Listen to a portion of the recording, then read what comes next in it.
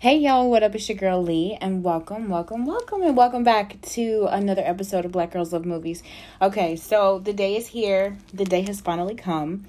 We're going to be reviewing episode 8 of House of the Dragon. It aired last Sunday.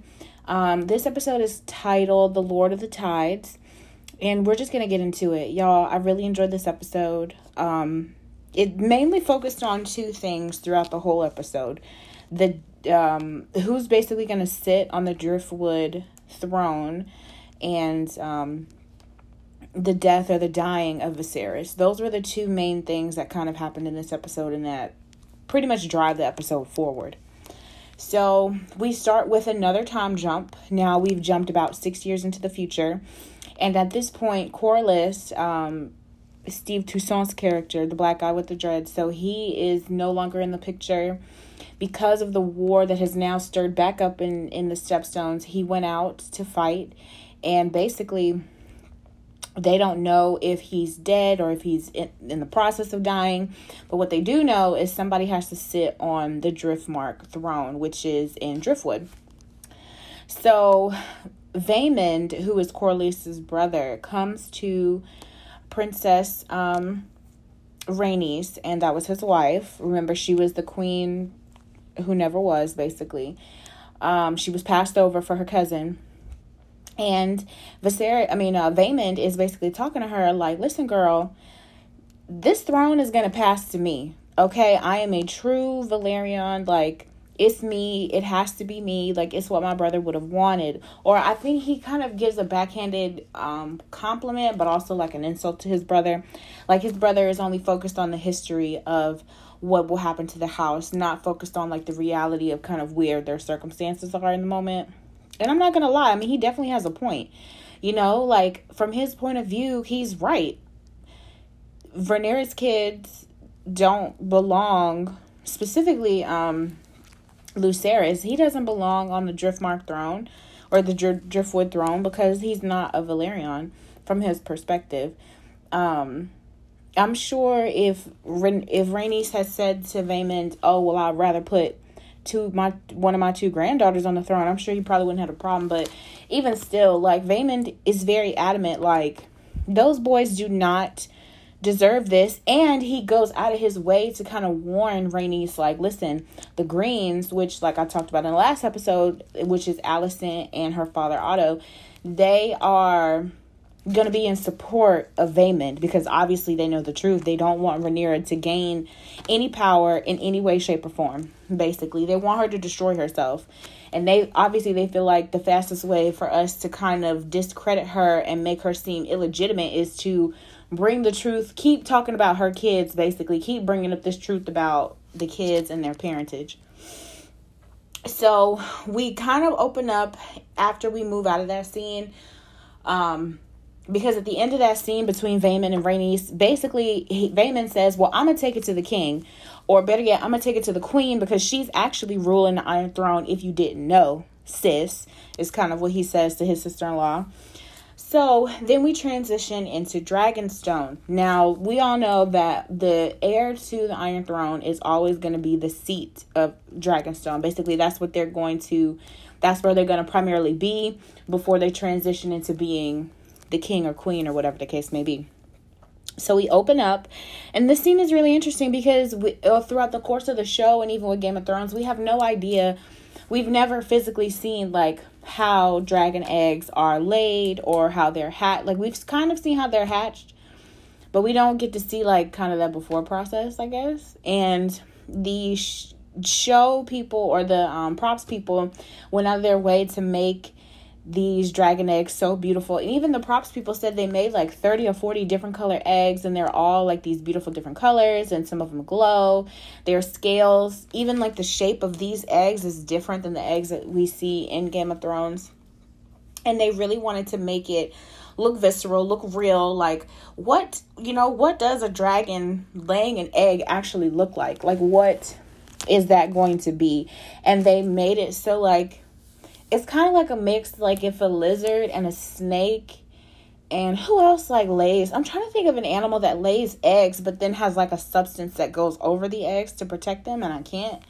But that's basically what it is. So the eggs are laid in the inside of the volcano, inside basically the fire, the sulfur, or whatever. And that's where they're laid. And you have to go in there and dig them out and either kind of put them in, kind of like how they hatch chicken eggs. Like you got to put it in a warmer or an incubator or something. But most often, because at this point, in the next scene, we see that Rhaenyra is pregnant with Daemon's third child. Yeah, third child. So in 6 years, she about to have 6 kids. Can y'all believe it? In total. So he's really excited, Daemon, because we're watching this process of him get these eggs through his eyes, like through his kind of lens. And he's obviously really excited. Syrax had these 3 eggs. So remember, Syrax is Rhaenyra's dragon. And she had eggs. And it's ironic because remember in the previous 2 episodes, Rhaenyra was really adamant, like, well, if Syrax has any more eggs, your son. At that point, she was talking about Aemon. She was like, your son can have his choice or whatever. But we all know what happened with that. So I think it's really interesting to kind of see that first, because I don't think we've ever really seen Daemon happy. And the moment that we see him happy, he's talking to the dragon training people, the actual true, I think they're also Valyrians as well. Or they're from, or they're just like a group of people that came from the Doom. I don't really know what they are. I want to say they're Valyrian. I don't think they're Targaryen, but they are a specific group of people. I think they're from Ashai. And they basically work in fire and blood magic, and they're the ones that kind of tame these dragons and watch over them. So in that scene where he's, like I said, that's the first time you ever see Daemon really happy. And then in that same scene, one of the egg trainer people, they kind of come to him like, listen, bro, like, your daughter on the way and she ain't bringing good news. And you see that they basically are trying to tell them, listen, our uncle Vaemond is trying to question and trying to come for the Driftmark throne or the Driftwood throne. And we need you, Dad. Like, we need you to show up, basically, is what one of his twins is telling him, Baela. So we transition from that scene because he's got to go tell Rhaenyra immediately to seeing an older version of Jace. Now, I can't lie, Jace and the Strong Boys are very likable characters. They're set up that way. And it's very interesting to see him working really hard to kind of like be a good son for his mom, like really live up to his position as future heir. You know what I mean? And you can tell like he's really trying to be a good son for her and like prove himself. And the scene then transitions because Rhaenyra basically says to her son Jace, like, you're not going to learn High Valyrian in a day. Like, I'm proud of you, son, but listen, like, it's okay. Like, enough is enough.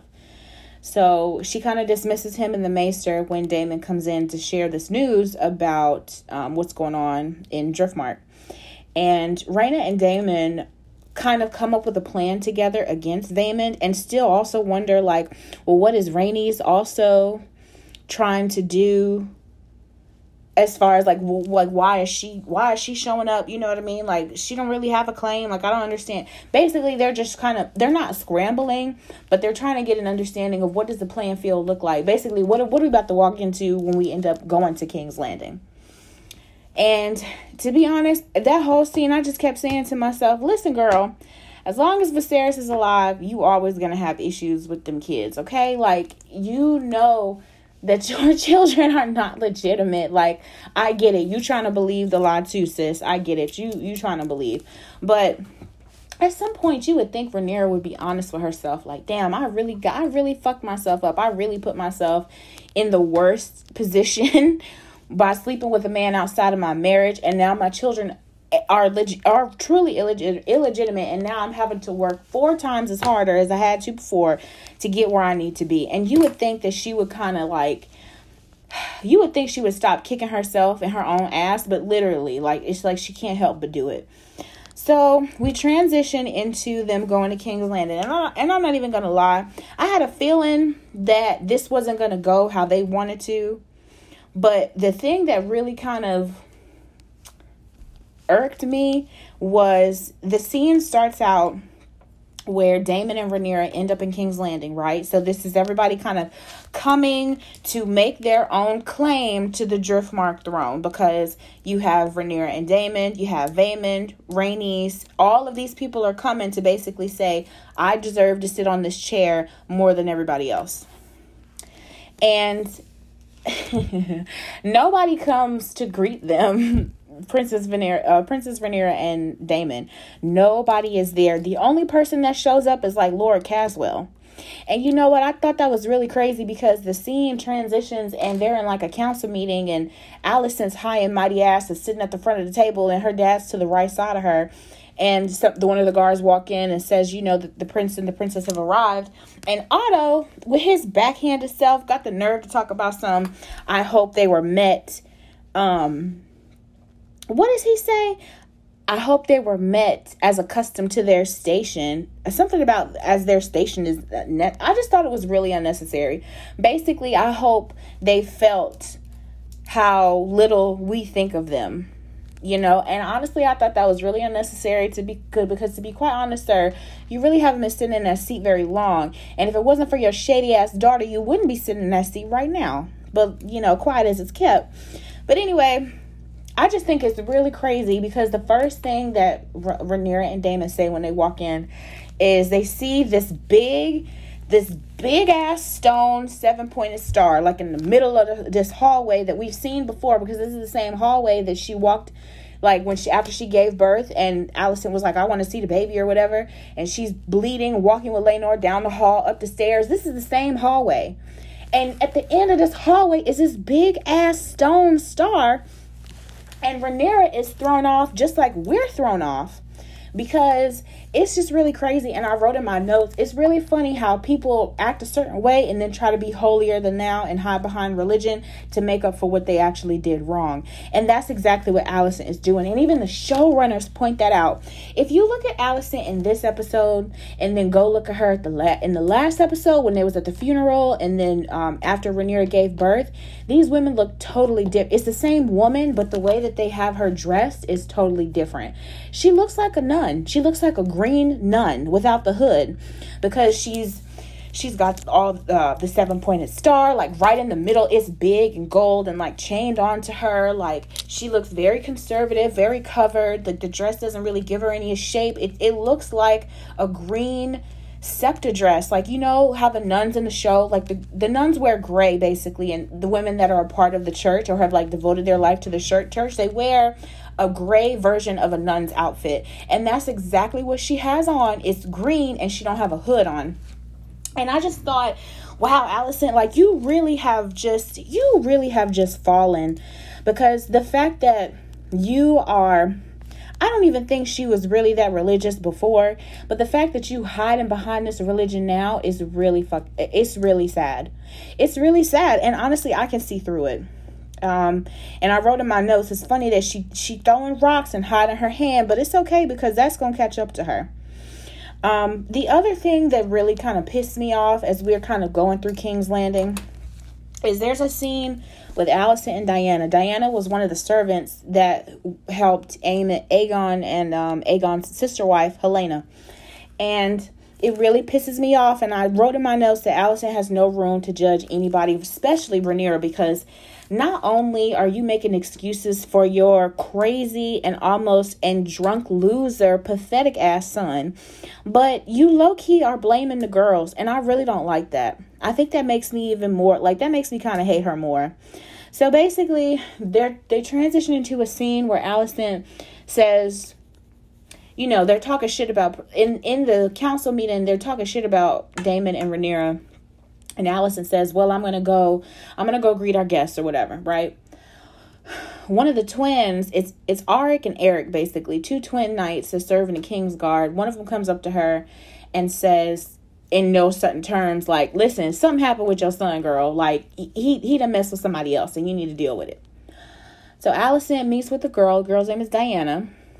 And Diana innocently tells her, like, in no certain terms, like, I was doing my job and your son came on to me and basically sexually assaulted me, right? So you think at one point, like, okay, so Allison, maybe she do believe her. Like, she seems to be sympathetic. She seems to, like, care enough about this girl. But then, like I knew she was going to do, her real face showed up. And basically, she told the girl, like, nobody can know about this. I believe you. But, you know, other people may not actually believe you. Other people may even blame you for what happened. So why don't we do this? And Allison gives her a sack of gold, basically, money, and then makes her drink the moon tea, which is, I guess, some sort of abortion tea. I can't really think of another term for it. But yeah, I mean, it's basically, it forces you to expel if you think you're pregnant. So to me, I think she's not as sympathetic. She's not really on the side of women. Like, I truly think she's selfish. She doesn't want her son to have a bunch of bastards running around, basically, because look at what she's dealing with Rhaenyra and her kids. So she feels like, well, I'm doing the thing that a mother has to do. I'm taking care of the problem. So you pay this girl. God knows how many other girls you done paid off. In the way that you have the scene in the next moment where you're talking to Aegon, makes it seem like this is a regular thing for you and him. Like, you do this thing quite often, getting rid of these girls and paying them off and stuff like that. It seems like this is a regular thing for her. And like I said, I just really, I don't know. I feel like Diana is the audience, right? Because at one point you think, oh, you know, the queen is on my side. She's really sympathetic to me. Like, she believes me. But as soon as she started talking like, you know, I can't protect what other people will say about this. And, you know, other people will say that you did this on purpose. And, you know, that's when I was like, ooh, you foul as hell, Allison. But it's all right. It's all right. Something coming for you. So yeah. So then, to me, like I said, once you transition away from that scene with her and Aemond, her and Aegon, I just put Aegon is a drunk and a loser. He's a drunk and a loser. He's sorry. And I put he's a shitty husband because of the way he treats his wife / sister. And Helaena, poor Helaena, she just going along for the go along. You know what I mean? She's just there. You know, she really don't serve no other purpose. And I kind of feel bad for her. So now we're going to transition to Rhaenyra and Daemon actually seeing Viserys for the first time since they've come back from King's Landing. Or the first time that they've seen him since they've landed in King's Landing, coming from Dragonstone.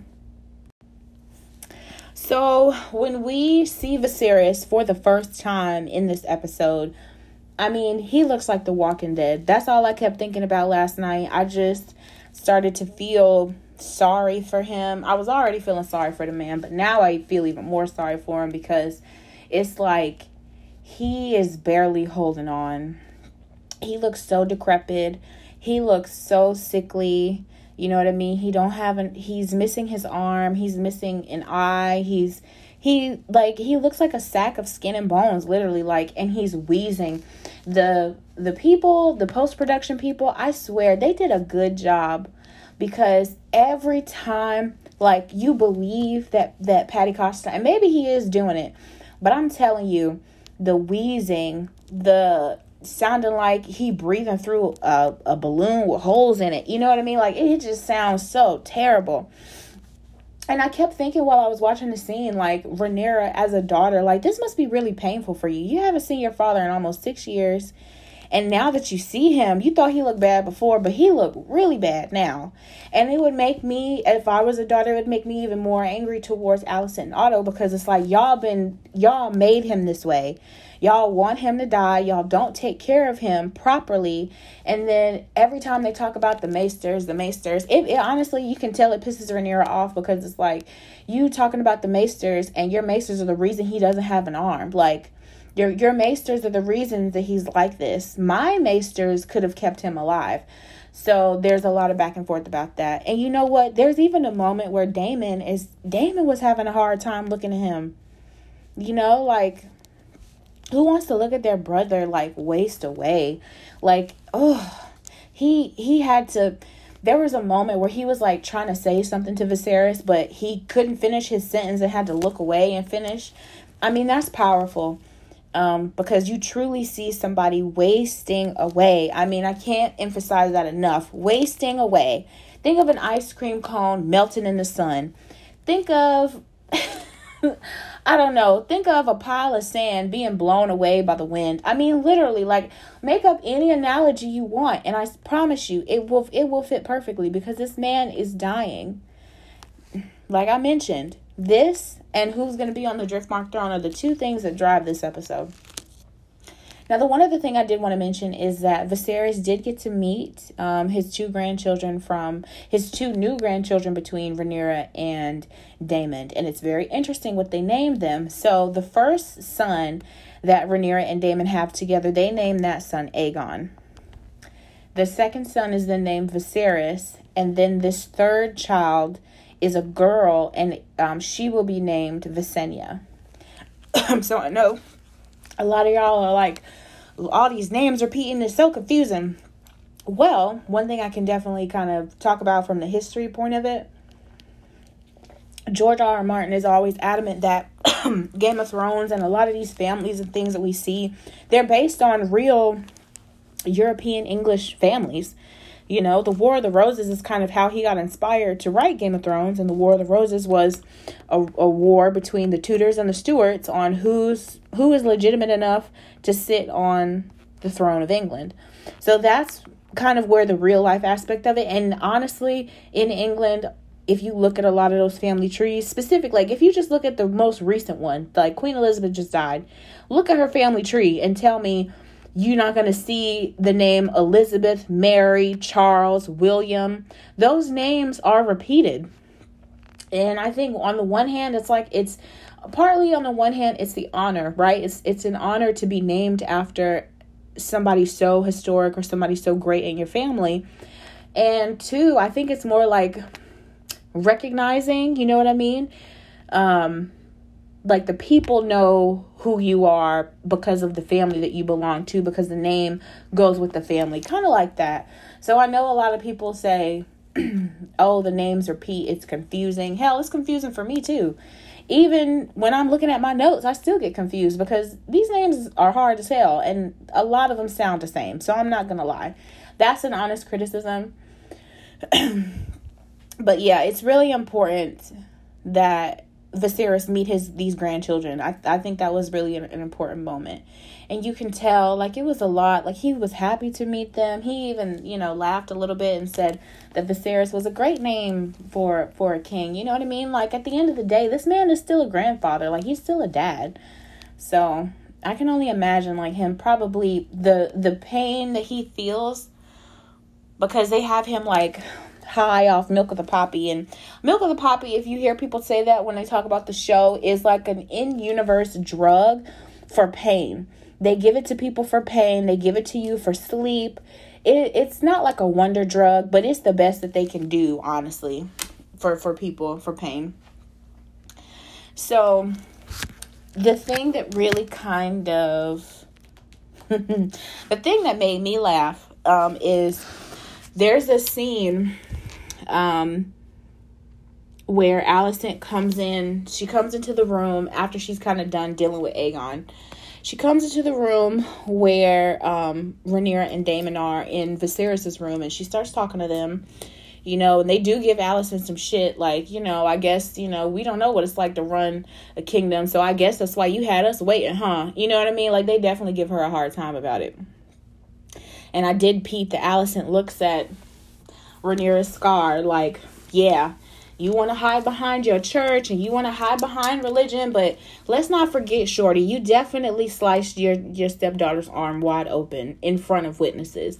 And you still crazy as hell. You just don't want to admit it. So Damon kind of gives her this backhanded comment like, how are you and Otto running any kind of communication between what the king wants and what you need to do?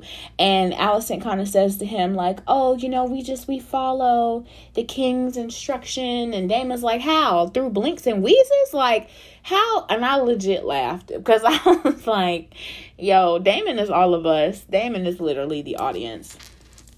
I said, you damn right, son, because who the hell, you have, basically, Alicent, he could have said, like, your husband is so drugged up, he don't know his name, my name, your name, he don't know what day it is, and you talking about you taking direction from the king, girl, who the hell you lying to, is what he wanted to say. And it kind of reminds me of this. It's like, any person who's ever, like, had a stepfather or a stepmother come in, and then you just start seeing them, specifically a stepmom. It's like your mom and dad get divorced and your dad get remarried to another woman, and this stepmom she come in and she start changing the house and making y'all go vegan and just doing all kinds of stuff in the house that y'all ain't never done before. You know what I mean? It kind of feels like that. That's why Rhaenyra and Daemon are so thrown off when they come into the castle, because they're like, what the hell? You know what I mean? And even the show people are like, look, Alicent done came in there, she done took all the dragon porn, and she done put up all the 7-pointed stars because, she's trying to be holier than thou. And I mean, think about it like this. If you about to go to war with people, wouldn't you want to have the religious people on your side the most? You know what I mean? You want to have the people with the most faith and fervor. You want to have them people on your side fighting your war, right?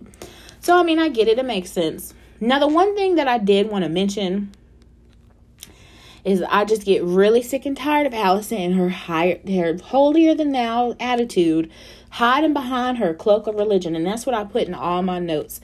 Ain't you tired, Alicent? Don't you get tired? Like, it must be exhausting. That's why Rhaenyra said that to you in the last episode. It must be exhausting being fake like that all the time. I would lose my mind too. Now, let's transition into the courtyard, because the kids haven't been back here since the strong boys haven't been back here since they real dad knocked Criston Cole across the face. And I will mention, this is the only appearance of Criston Cole. I actually rewatched the episode a few times and I couldn't find him anywhere. This was the only time you saw his face full on, and he was training Aemond.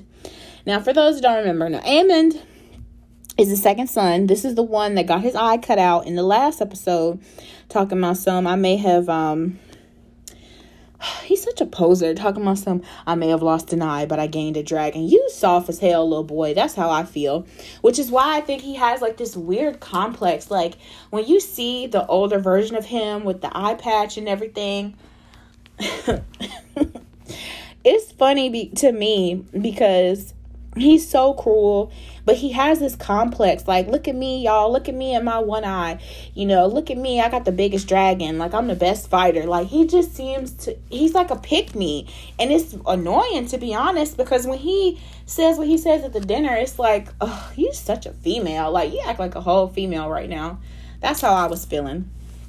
So, Aemond is basically, it's like he want to fight his nephew, because obviously Luke was the one that took his eye out. But then the scene transitions, because now everybody has arrived. So now we got to transition into the succession of Driftmark, and that's kind of what stops Aemond, because had his uncle and his aunt not showed up, I promise you, he would have got into Lucerys' ass. He definitely would have wanted to fight, probably would have wanted to maim him. You know what I mean? And that is how the scene ends, with us kind of following Vaemond into the castle, kind of, he shows up. So now shit really got to pop off. Now we got to see what's going to happen in Driftmark, basically. So before we get into the succession of Driftmark, something really important happens between Princess Rhaenyra and Princess Rhaenys.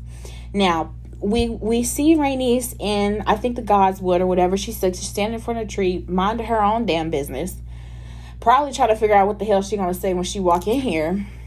And then you see Baela. So Baela is one of the twins from Lena. And I'm assuming, like, you know, she probably hasn't seen her grandma in such a really long time. So obviously that's who Rhaenyra brings to soften her. You know what I mean? So they kind of have a little back and forth. And, you know, Rhaenys can kind of see through Rhaenyra. She's not trying to hear whether or not Rhaenyra has something to do with her son dying. Like, she don't give a damn about that. You know, she's not the one to be played. She plays the game. So Rhaenyra tries to come to her with a marriage proposal, basically saying, listen, you know, I know what the fuck is being said about me. Okay, I already know. You don't have to tell me. I don't have to say it out loud. I already know. So, but what I do know is my sons can marry your daughters, and your daughters will have a set claim to not only the Iron Throne, but they'll also sit on Driftmark, and you won't have any problems. Rhaenys, she said, I ain't trying to hear that shit. At this point, Rhaenys has planted her flag, and she says, you know what's about to happen to you, little girl? The Greens are about to show their ass. You are out of options. It's basically what Rhaenys says. Rhaenys don't want to have nothing to do with Rhaenyra, because at this point, they all kind of know that this whole fake secession thing is just for them to continue to put Rhaenyra in the spotlight and say, your kids aren't real. Your kids aren't legitimate. Your kids are bastards. So that's how this scene ends. Rhaenyra don't have no allies at this point. She got to go in there ready to fight. And Rhaenys says, girl, fuck you. I'm not helping you. My daughter died because of your raggedy ass husband. My son died because of you and your husband. Whether or not you want to admit y'all had something to do with it or not, I'm not with these games with you. And you're right. It doesn't matter. She says this is generous or desperate. And it don't even matter which one it is. And she walks off. And that's the end of that. So now we about to get into the secession. So this secession starts out really, really funny to me, because Otto, with his also high and mighty ass, is sitting on the Iron Throne making this big speech about, you know, they just so fake to me, and I just don't like them. They're just such posers. Like, I understand their motivation, but I don't like them as characters, because their motivation to me is stupid. Like, I understand it, but it's still dumb as hell to me, because it's like, bro, like, the war about to happen because of you and your shady ass daughter. You shouldn't have brought your daughter into the mix anyway. But because you wanted a high tower to be on the throne so bad, you about to see what's about to come of this. So anyway, Otto sitting on the throne with, like I said, with his high and mighty ass, and he sets it up so that Vaemond goes first. And Vaemond gives a very good speech. Again, I'm not gonna lie, Vaemond gives he's given some of the best speeches on this show. So Vaemond kind of goes into to talk about the similarities between the Targaryens and House Valyrian, about them both leaving the Doom and kind of building up their houses into something great on their own. And he basically says that my blood is pure. Rhaenyra doesn't know anything about pure blood. She doesn't know anything about that. You know what I mean? Like, her kids do not deserve to sit on the Iron Throne. And he continues to go on and on and on. He is very adamant about presenting his case, and this is what my brother would have wanted, and whatever, right? So, So then he finishes his speech, and it's so funny because every time she she has to defend herself or stand up for herself in public spaces like this. Here comes her dad walking in, King Viserys saving the day. And I said, now I know y'all did not get that old ass man out of bed, limping and carrying on. He looked like he about to pass out. I was just so worried. Every time you see Viserys, at this point in this episode, every time you see him walk around, it's like, Lord, he ain't gonna make it. He on his last leg for real. Now, as soon as Rhaenyra tries, she says, the fact that I have to address this farce, before she really even gets into it, her dad walks in, and that changes the whole dynamic of everything in that room. Because like I just mentioned, I told y'all, Rhaenys told Rhaenyra that she could go to hell. She was like, I don't care. I don't care about marriages and none of that. I don't care about none of that. I'm not on your side.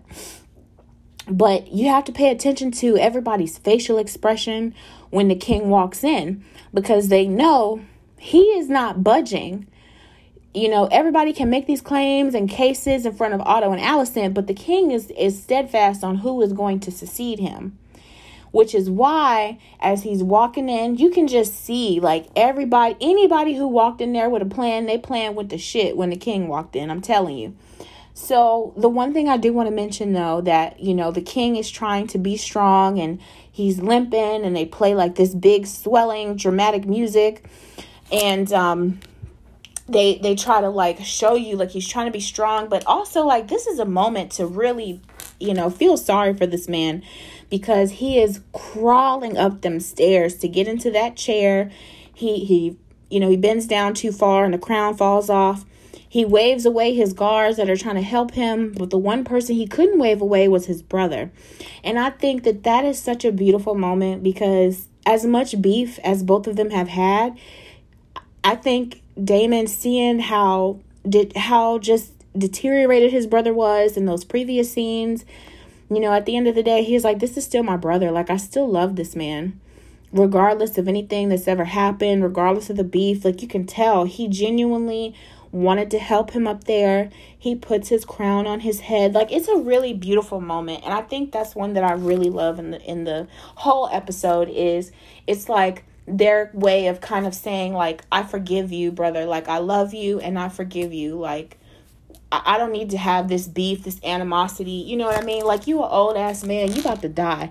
At this point, I just need to enjoy this little bit of time I got left with you. That's how I took the scene.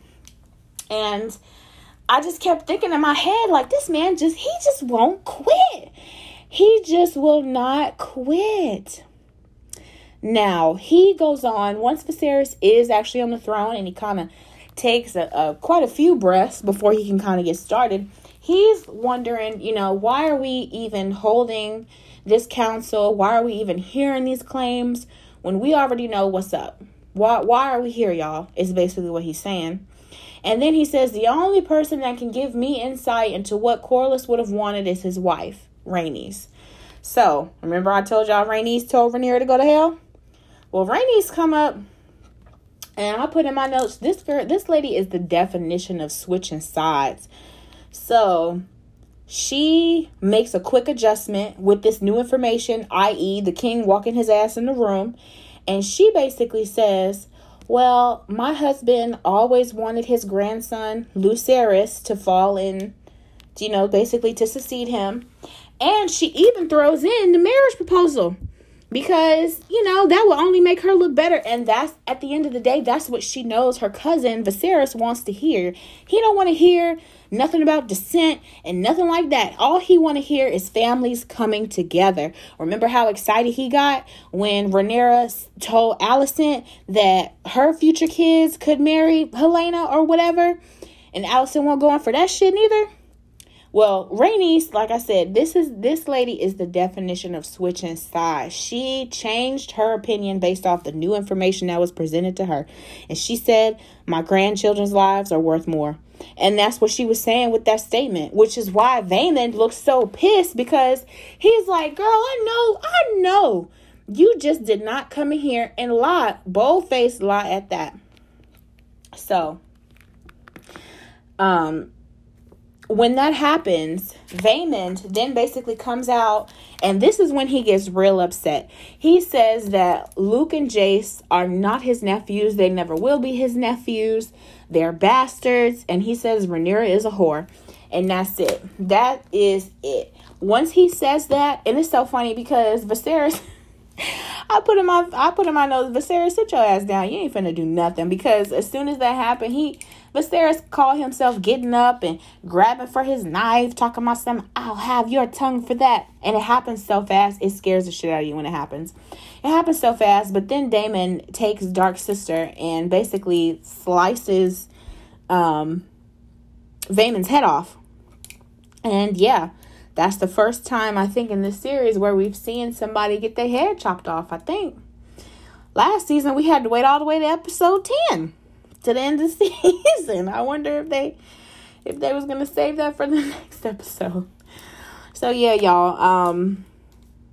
It's a sad thing. I mean, it's a sad thing that Vaemond had to die like that, because I kept writing in my notes, he knows the truth, and the Game of Thrones is something serious, because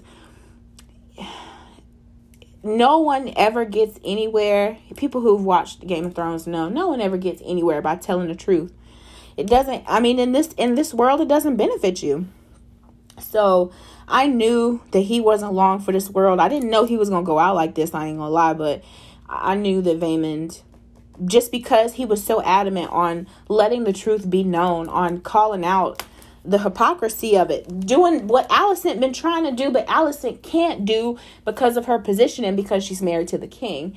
And like I said, in that last episode, in episode 7, when everything does come to a head and they all fight in Driftmark or whatever, you know, Viserys says, like, please stop this infighting.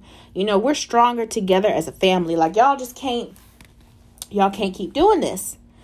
So, I do want to talk about the dinner, or what I'm kind of calling the Last Supper, because I kept getting really weird Last Supper vibes, and we're going to talk about it more.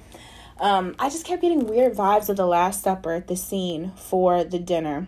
But yeah, like I said, we just kind of ended with the succession just a few moments ago. So yeah, Viserys, your ass wasn't finna do absolutely nothing. I don't know why you thought you was going to do something. That was probably the funniest scene too.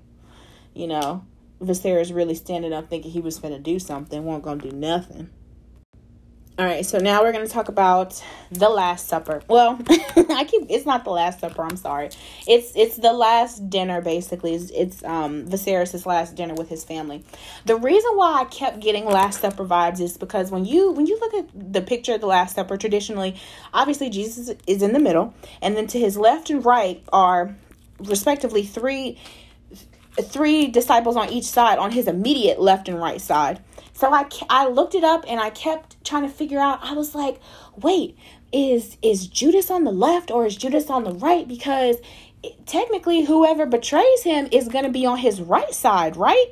That's what I was thinking. So when I looked at the picture, if you look at Jesus head on, obviously, like I said, he's in the middle. To his left, it's Peter, John, and Judas. And then to his, well, I'm sorry. If we're looking at the picture straight on, it's our left, Jesus' right. So to the right side of Jesus, Peter, John, and Judah. And then to his immediate left, it's Thomas, James, and Philip. So I was thinking to myself, I was like, well, the person who betrays Jesus is Judah. Judah in the picture is sitting on Jesus's right-hand side. And in the picture, in some pictures I saw where Jesus and Judah are like reaching for the same bread. And in the Bible that Jesus mentions that the person that betrays me or something will reach for the same bread. And Judas's other hand is is a sack. And they say that's the money that they gave him to betray Jesus. So I kept thinking to myself, like, is that what they're giving us? Like, is this the Last Supper? Is somebody going to die at this dinner? You know, I just had all these crazy thoughts. So I do genuinely think that they were trying to foreshadow, because Rhaenyra isn't necessarily betraying her father. Rhaenyra is moving in the energy of, I need to further Aegon the Conqueror's dream of A Song of Ice and Fire. And if y'all remember, A Song of Ice and Fire is the name of the series of books written by George R. R. Martin. But in the show, A Song of Ice and Fire is a dragon dream that Aegon the Conqueror, the first Targaryen that came and actually founded the Seven Kingdoms, he had a dream that basically said that a great war will break out, which we know is the war between the White Walkers and man. A great war will break out, and basically the only thing that will keep the Seven Kingdoms together is if a Targaryen is at the head of the kingdom. Now, the prophecy technically came true because you had Jon Snow and you had Daenerys Targaryen, and they were kind of like the head of the dragon, and they are They are the Song of Ice and Fire, basically. Well, Jon is the Song of Ice and Fire, and they kind of added to it. But nonetheless, so boom. So what's happening is, in this dinner, let me get back to the dinner, because I definitely went on a tangent, and I don't know what point I was trying to make. In this dinner, the whole time I was waiting for the king to say, like, one of you will forsake me. Like, I was really thinking like they was going to go that far. But no, I just kept thinking, how is this man holding on? Because they don't have wheelchairs at this time, obviously. So he's bound. He can't walk or do anything. So they're carrying his personal king's guard is carrying him into this dining room where all the family is sitting, and they all sitting around him too, like how, and the way that they sitting around him reminded me of the Last Supper too, because now traditionally when we look at the picture, everybody's sitting at a long table, but we know historically people didn't sit at tables like that. They sat around, in like an oval or a U shape. They sat around each other, so nobody was just sitting in no straight line back then. I don't believe. No research that I saw said that tables were traditionally made that way. So that's also kind of made me think, damn, this is giving me Last Supper vibes. So boom. So the king starts to kind of go into this speech about how happy he is to have his family. And he genuinely, as a man that's dying, he probably really wants his family to be together. If you've ever experienced that in your life, you know that traditionally when you know that somebody is not long for this world, you do try to surround them with family and friends and people that love them and cherish them, people that want to see them off, basically. And that's what Viserys wants. He wants to be surrounded by all his family, his immediate children, his current wife, his grandchildren, his great-grandchildren, well, not his great-grandchildren, because nobody's had any great-grands yet. Yeah, nobody's had any great-grands. But that's what he wants. And it's so funny because he says to them, I want you to see me as I am. And that's when he takes his like half gold mask off, which was giving me, it was giving me what is that group, the sellsword group that comes to the pyramids? I can't think of their name, but it's Sons of the Harpy. It's giving me Sons of the Harpy vibe. So he takes his mask off and he says, I want you to see me as I am. Y'all, he has no eye. He has no eyeball. Like, it's a socket, a dry socket at that. He's like decaying on his side. Like, you can basically see into his jaw. You know what I mean? Like, he's bones and skin at this point. I don't know how he moving. So he says, I want you to see me as I am. I want you to see me as I am.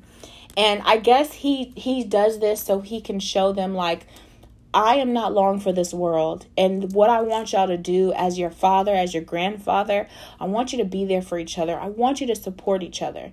And like he's been telling Rhaenyra from episode 1, a house divided cannot stand.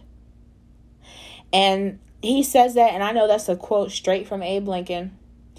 But basically, he keeps saying that the House of Targaryen cannot... All this infighting literally has to stop if y'all want to continue to be a family. It's the same thing that Jaehaerys said, which is why he had a great council. Go back to episode 1. He said that the only thing that can destroy a dragon is another dragon. The only thing that can destroy House Targaryen is other members of the family. So, to me, all this sounds good. All these speeches sound great, but I know better.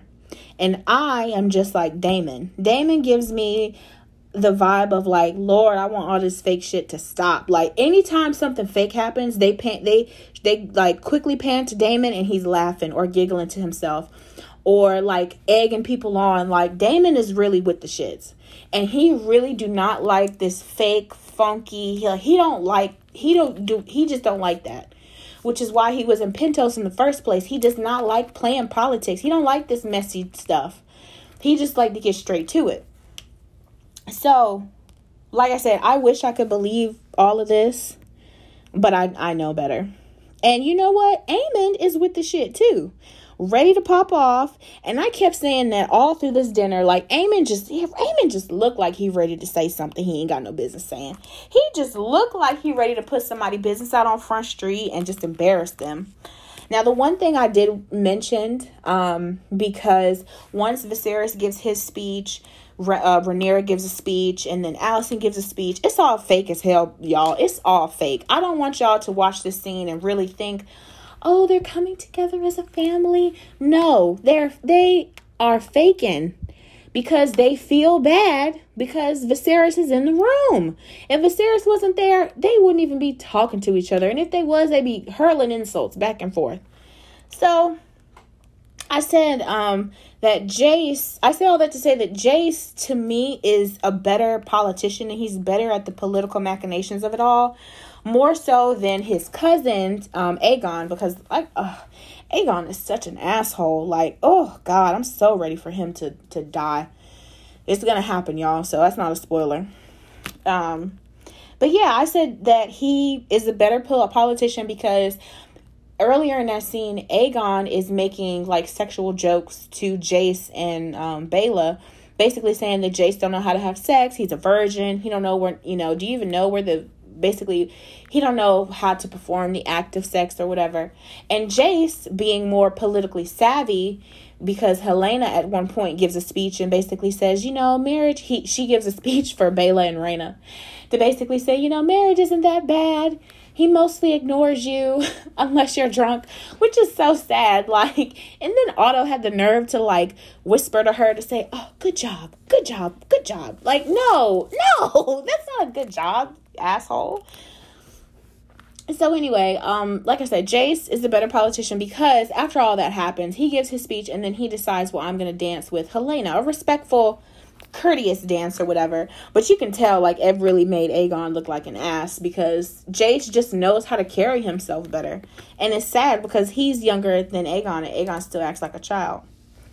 So all this goes on. Things really start looking normal.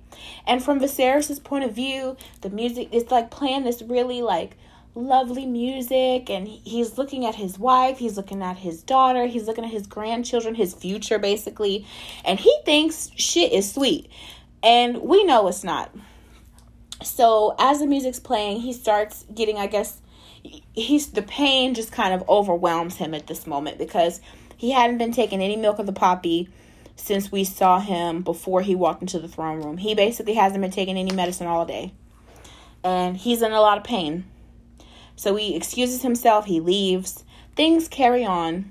And there's a weird moment between Aemond and Luke where it seems like Luke is just eating his food, just like laughing, carrying on. And I don't know if it's because they brought the pig out or maybe it was like a cue thing, like he needed to hit the right moment or whatever. But then once Viserys is gone, that's the moment that Aemond decides, oh, I'm going to make my speech too. And he makes several comments about his nephews, calling them strong boys, referencing their strength. You know what I mean? And Alicent basically says, like, look, we get a good place. Like, I need you to shut up, Aemond. Like, shut up. Like, why did you even say that? And Aemon's like, what, Mom? I'm just giving my nephews a compliment. You know what I mean? Like, but he knew what he was doing. So another fight almost breaks out. And the person that stops the fight is Daemon. Daemon pushes his kids to the side and kind of turns around and looks at Aemond. And I thought they was about to go back and forth because it's crazy. Aemond is like he wanna be Daemon. You can tell like he really respects and kind of like weirdly obsesses over Daemon's nonchalant, his attitude, his like, I don't give a, basically because Daemon carries himself like, I don't give a fuck, like I am me, I do me. And Aemond is kind of like a poser to me. It's like he wants to be that, but he's so worried about what other people think about him and being the second son and the drama within the family and his nephews.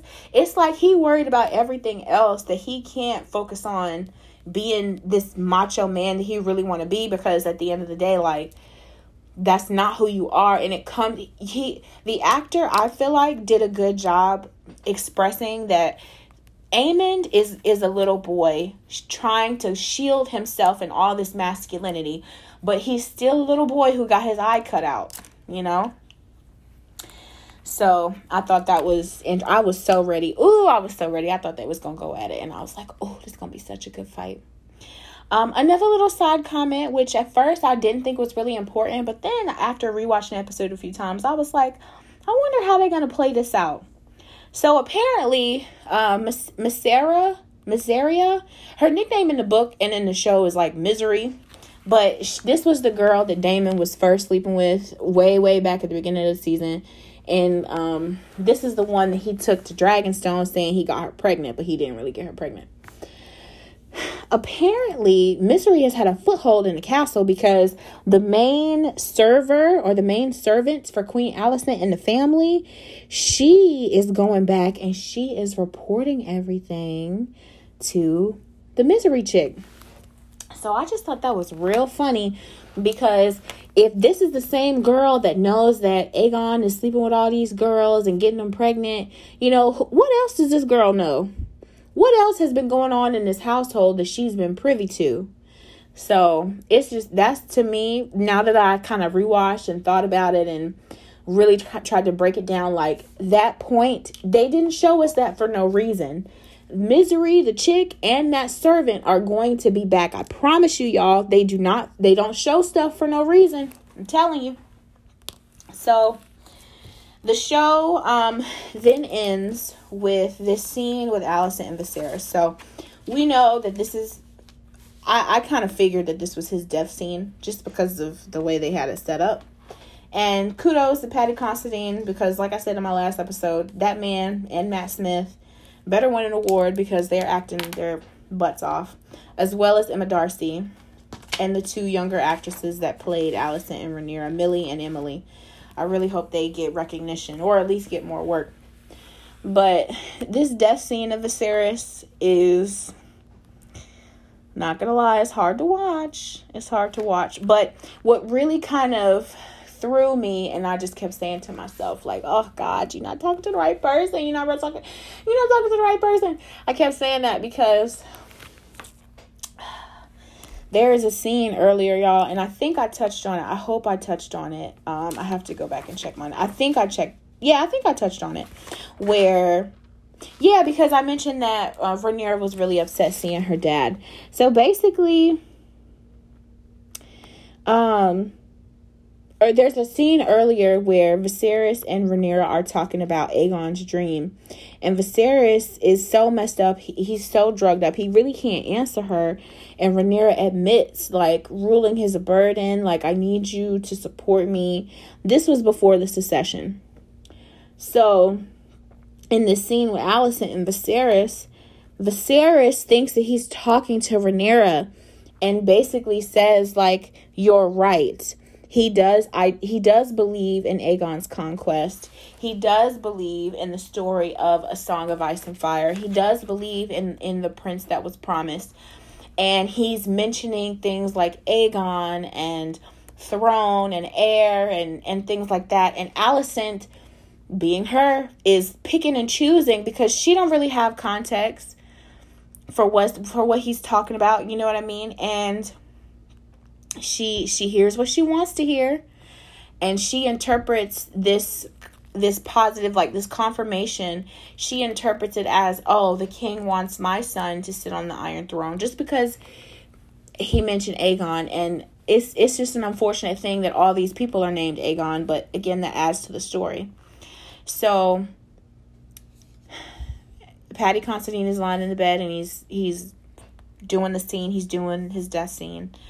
And he's like saying things like, enough, I'm sorry, it has to stop. And then he finally says, my love. And then if you have it on caps, like on the closed caption, he says, my love. And then immediately afterward, it says breathing stops. So it's very obvious that he's no longer with us anymore. And unfortunately, King Viserys passes away. I like this death better, because in the book they just make it seem like he just laid down for a nap and died. This seems a lot better.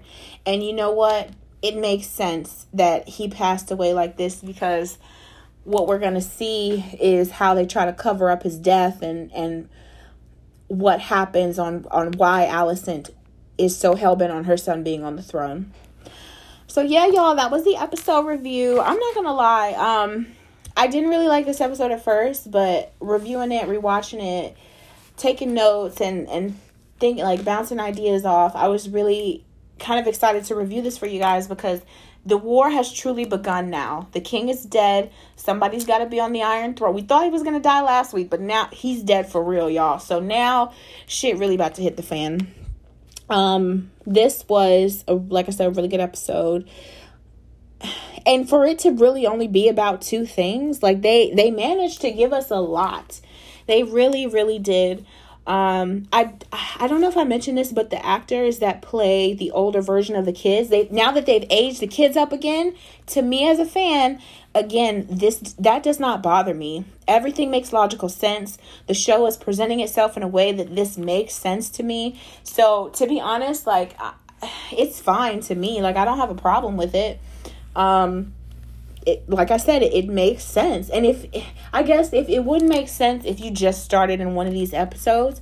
So I think when I tell people to watch this show, I will encourage them to start from the beginning, because if you start from if you start from 4 or 5 or 6, you, like I mentioned before, you may not be as invested in the relationship between Alicent and Rhaenyra, that you may not care that they have beef and all of the stuff that's stemming from their beef. You may not be as invested, or you may not care if you don't have that context. So do yourself a favor. I encourage you to watch it from the first episode. It's on HBO. All, like, up to episode 8 right now. You can watch it behind the scenes if you're that kind of person, because it gives you context. And the showrunners are really good, especially like I said, Ryan Condal and Miguel Sapochnik are really good at breaking the show down like how I try to break the show down. Like, they tell you straight up, like, this is why we wanted to do it this way. So if you're that type of person that just I need to know more, I need to get a better understanding, I encourage you to watch the behind the scenes and watch a lot of the breakdowns. So, but yeah, y'all, that was it. This is episode 8. Whew. I didn't think I was going to have this much to talk about, but then kind of going through everything, it kind of just, I don't know, it just kind of all fell into place. What did y'all think about this episode? Did you like it? Did you hate it? We could all see this episode, so I don't want to hear nobody complaining like I was complaining last week about episode 7 and not being able to see.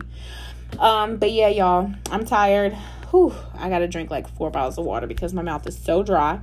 But this has been Black Girls Love Movies. I'm Lee. You are listening to episode 8, House of the Dragon review. I will be back probably Wednesday or Thursday with another podcast for another movie. Share this, tell your friends, tell me if you like it, tell me what you want me to review. I'm out, y'all. Peace.